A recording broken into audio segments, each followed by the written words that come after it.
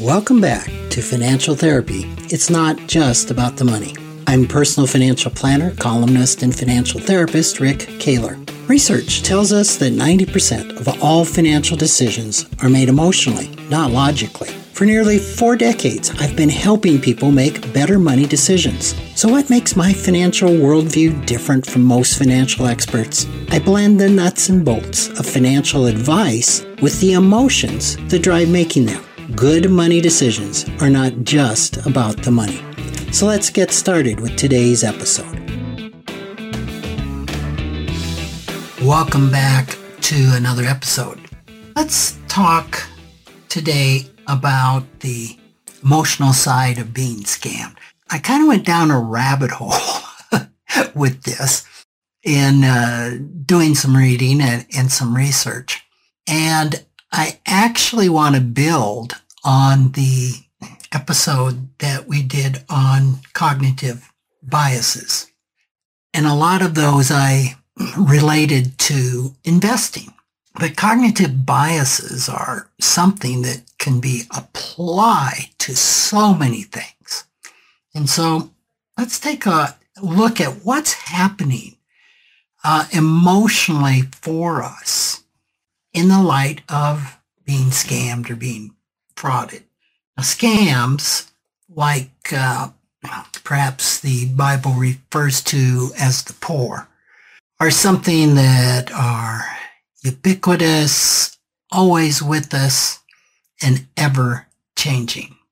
It seems to be hardly a week goes by that we don't hear some story about the latest email scam or some type of telephone fraud.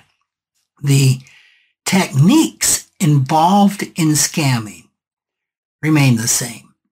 So the emotional levers that are being pushed don't change, but the creativity and the context of the scams are changing all the time.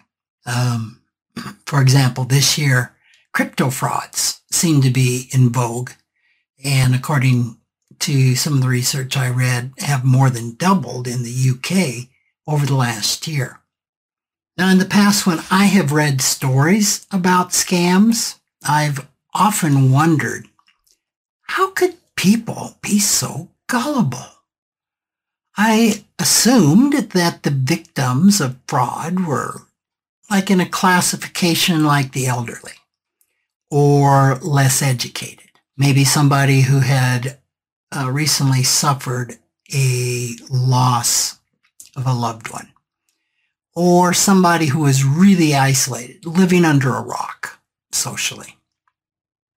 And while there's some data that suggests this can be true, I read one piece of research that said 1 in 5 people over the age of 65 have been targeted by email scammers.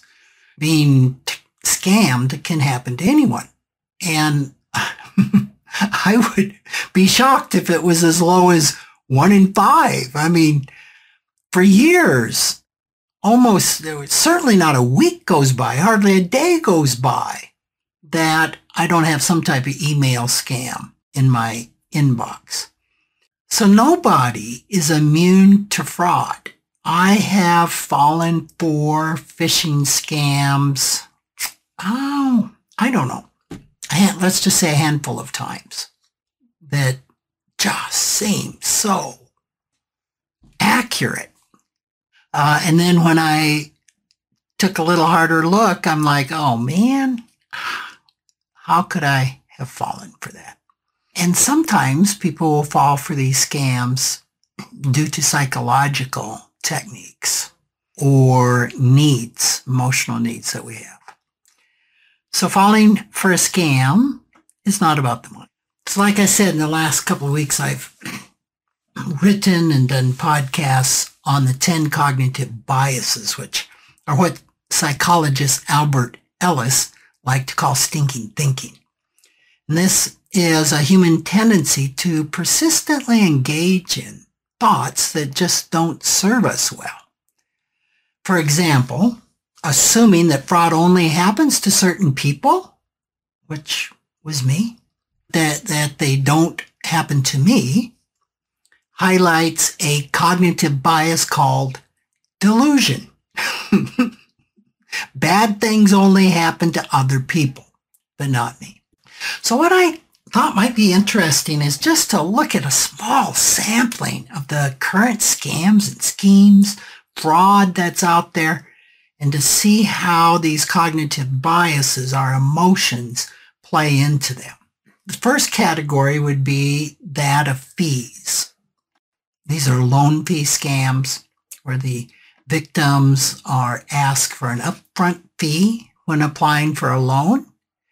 They typically spike around Christmas or just after Christmas when people look to borrow money to deal with all the costs of giving and traveling, etc. So once you've paid the fee, and this can be on anything, once you've paid the fee up front, the criminals disappear, or they can come back asking for more. So once you hand over the money, it's unlikely that you see them or the money ever again. So one cognitive rule is that if anybody asks for money up front, the answer is no. I fell victim to this scheme when, and I don't even know that this was a scheme. We had a floor that needed to be refinished in a house, and the contractor asked us for payment up front. And so we went ahead and paid him and then never saw him again. So what are the emotions involved in this? Well, the first one that comes to mind is what we talked about as narrow framing. Narrow framing is making a quick decision without gathering or being fully aware of all the facts and without considering the implications. So we weren't aware of this contractor's background or stability or credit rating. We didn't check to see if he had any type of bonding in place. We didn't consider the implication simply of what if he doesn't do the work, or he does a really poor job and we have no leverage, right? Because we paid him. Another thing that can enter in something like this is something we call anchoring. And that's our relating to something familiar in the past, a past experience that we had that isn't necessarily true or applicable in the current situation. So in the past, we had dealt with contractors who were reputable. And I don't know that we necessarily had given money up front, but it's possible that we could. It's not unusual for a contractor to ask for 50% up front so that they can use that to buy their materials. Although, if a contractor needs some money up front, it might be a sign that they're not fully funded, that they don't have enough money to do that themselves. I think a famous one where I anchored, well, famous to me, was I was looking at buying a property with a gentleman that I had known for 30 years. And it looked like a good deal. In fact, it was at the bottom of the real estate market in Phoenix in like 2009-ish, sometime around there. But prices were really, really cheap. I thought this would be a good time. And he said, yeah, let's go in on it together. And I said, great. And he said he needed $3,000 from me for earnest money. I said, okay. And I wrote out the check and I gave it to him. Well, what's wrong with that? Well, it was all a verbal agreement. I got nothing in writing. And you might say, Rick, duh. Have you ever told your clients to make sure to get everything in writing? Yes, definitely. Why? What possessed you to give this guy $3,000 for earnest money? Well, first I knew him and I projected trustworthiness onto him. And how was that happening? Well, one of my business partners is my brother. He and I have done, I don't know how many deals, multiple deals, where we haven't had any agreement in writing. In fact, he just called me yesterday with a potential deal. And I was like, yeah, count me in. If it works out, count me in. I put my brother's face, this man. And a classic case of anchoring. Like, yeah, well, my past experiences are that I can do things on my word and it works out. And when it was all over, the next day, he completely changed the deal, completely changed the terms of our agreement.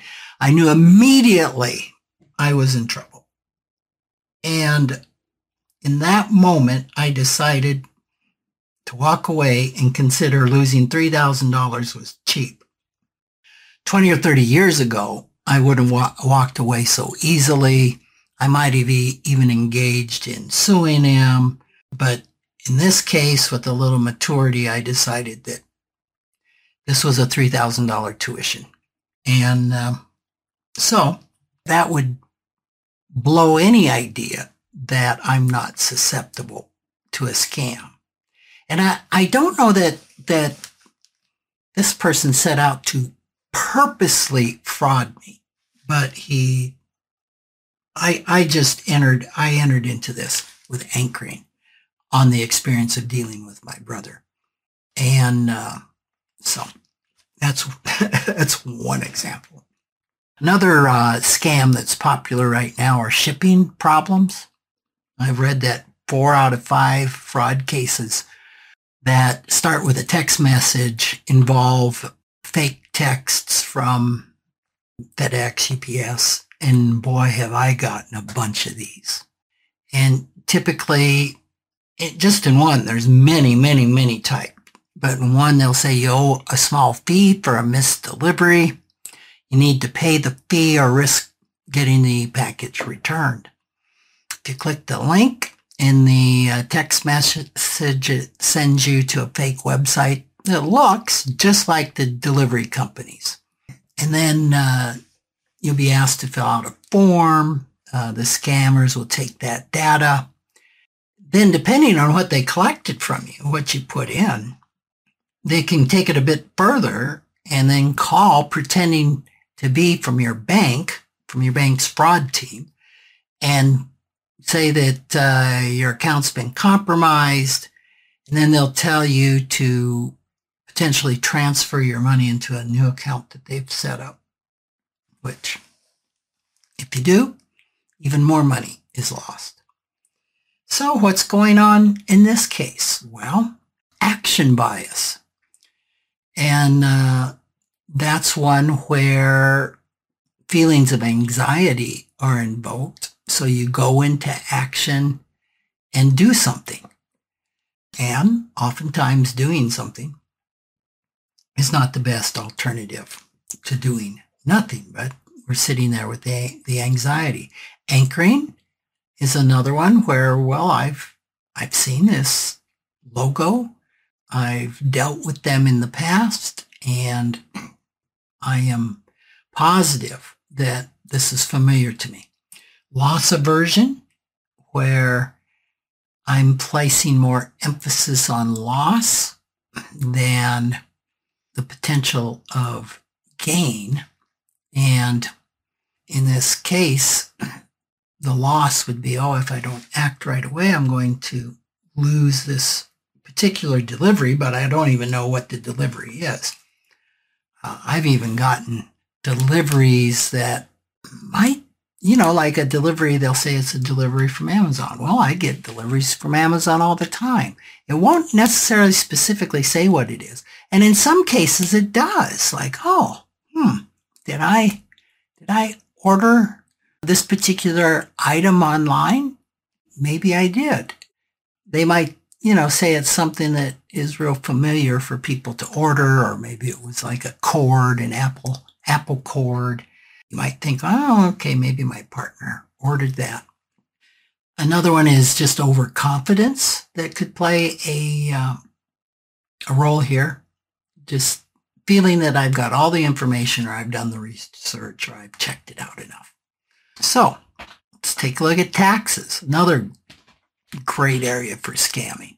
Scammers will again use emails, phone calls, text messages to try and convince you that they're from the IRS. They'll use the IRS symbol, really make this seem that it's from the government, and then they try to trick you into handing over money by pretending you owe this. Now typically this is not the way the IRS or any government agency operates. They don't call you up and tell you to put money into an account. So if you don't have that knowledge, well, that's falling victim to narrow framing, isn't it? That's making a quick decision without gathering or being aware of all of the facts. It also can be action bias, where you fear that you got to go into action immediately. And it also can hit on overconfidence, where you think you've got all the information here. Another one is charities. This is a big one that's been with us forever, and they try to pose as a legitimate, well-known charity, or maybe it's even a good-sounding fake charity that they've created. It can be an individual posing to have health problems. I get emails like that all the time. They've popped up again of people who are sick, reaching out, typically from other countries with very sad stories.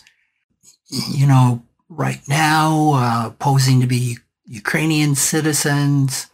So they're oftentimes targeting something that has some urgency to it. So, of course, there's a lot of red flags here. If you've never heard of the charity, maybe the website looks strange, you're put under pressure. Again, action bias. It can be anchoring involved, because you've given to charities before. Maybe you've had calls like this before and they've been legitimate. Narrow framing, again, not gathering all of the data, overconfidence. So all of these can play on these emotions. And you might say there's so many more. Holiday scams, hearing from your children around the holidays is typical. But one is when you get a text and it says, "Hey, Mom, it's me. I got a new phone," because you see the phone number is not in your data bank. So they say, "I got a new phone. Would you delete my old number and save this one?" Or, "I've lost my phone and this is the new number." And then the parent falls for that. The scammer will often go on to ask for money and say they need money because maybe the bank put a block on their account. Just a number of things can happen when you start texting with somebody that you think is related, and they can be pretty good. They try to hit broad areas that are real possible. If you get something that says, "Hey, I'm your daughter," and you don't have a daughter, that's obvious. But if they say it's me, right? So again, narrow framing, overconfidence, confirmation bias. There's cyber scams are really new right now. Just There was recently a scam around something called OneCoin, which is a million-person pyramid scheme. NFTs, non-fungible tokens, which are digital versions of video clips and artwork, are a great thing to scam right now. According to one expert, 80% of all NFTs are fakes. So again, anchoring, confirmation bias, narrow focus, and fear of missing out are biases that pop up. One that I thought was interesting recently was on social media, and there's a lot of social media scams out there. Facebook is a great one. And I think the one that I want to look at or go through was a celebrity in France that was paid to promote a get-rich-quick scheme. But she didn't mention that she was being paid to advertise this. And this particular woman, Nabila Betanata Bergiada, I'm sure I murdered that name, was fined $25,000 by French officials for recommending a site that was about Bitcoin trading and alleged to train people on how to trade Bitcoins. She put it on her Snapchat account.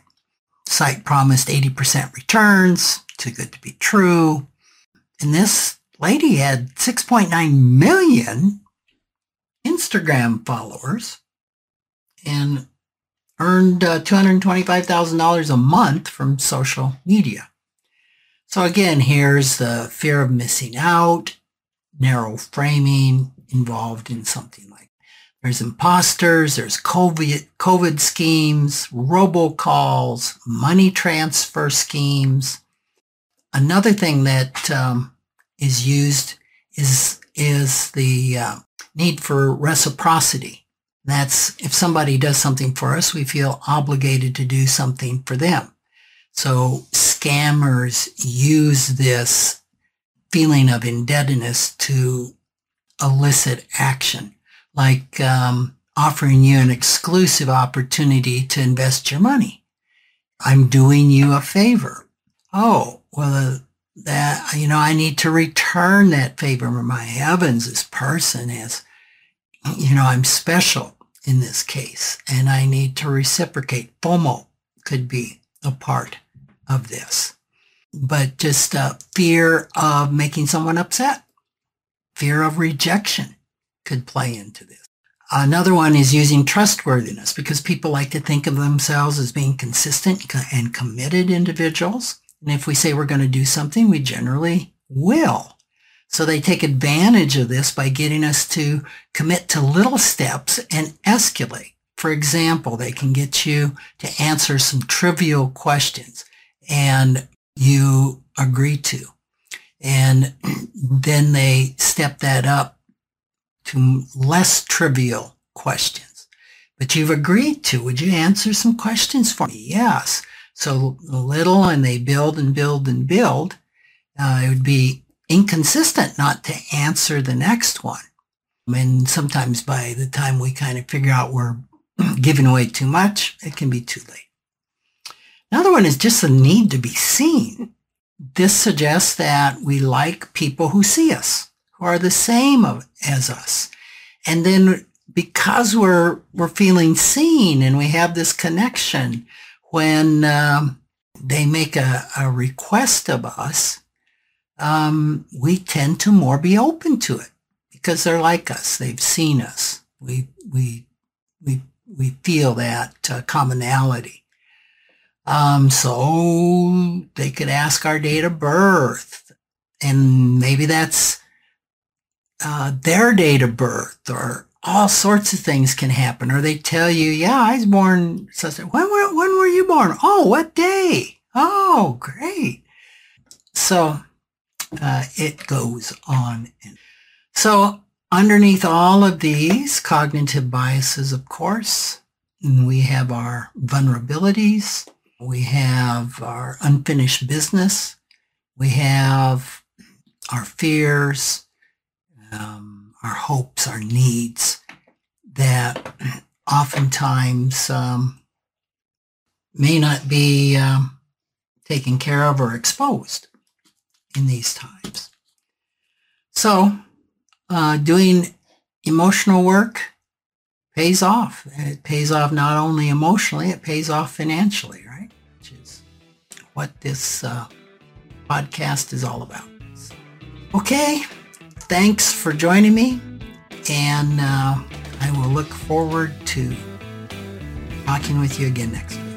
Thanks for joining me, Rick Kahler, for another episode of Financial Therapy. It's not just about the money. This is where I combine the nuts and bolts of financial advice with the emotions that drive making them. Remember, every financial behavior, whether it appears illogical to you or others, makes perfect sense when we understand the underlying beliefs, feelings, and thoughts. Sign up for my weekly blog at financialawakenings.com. I hope you'll join me again for our next episode.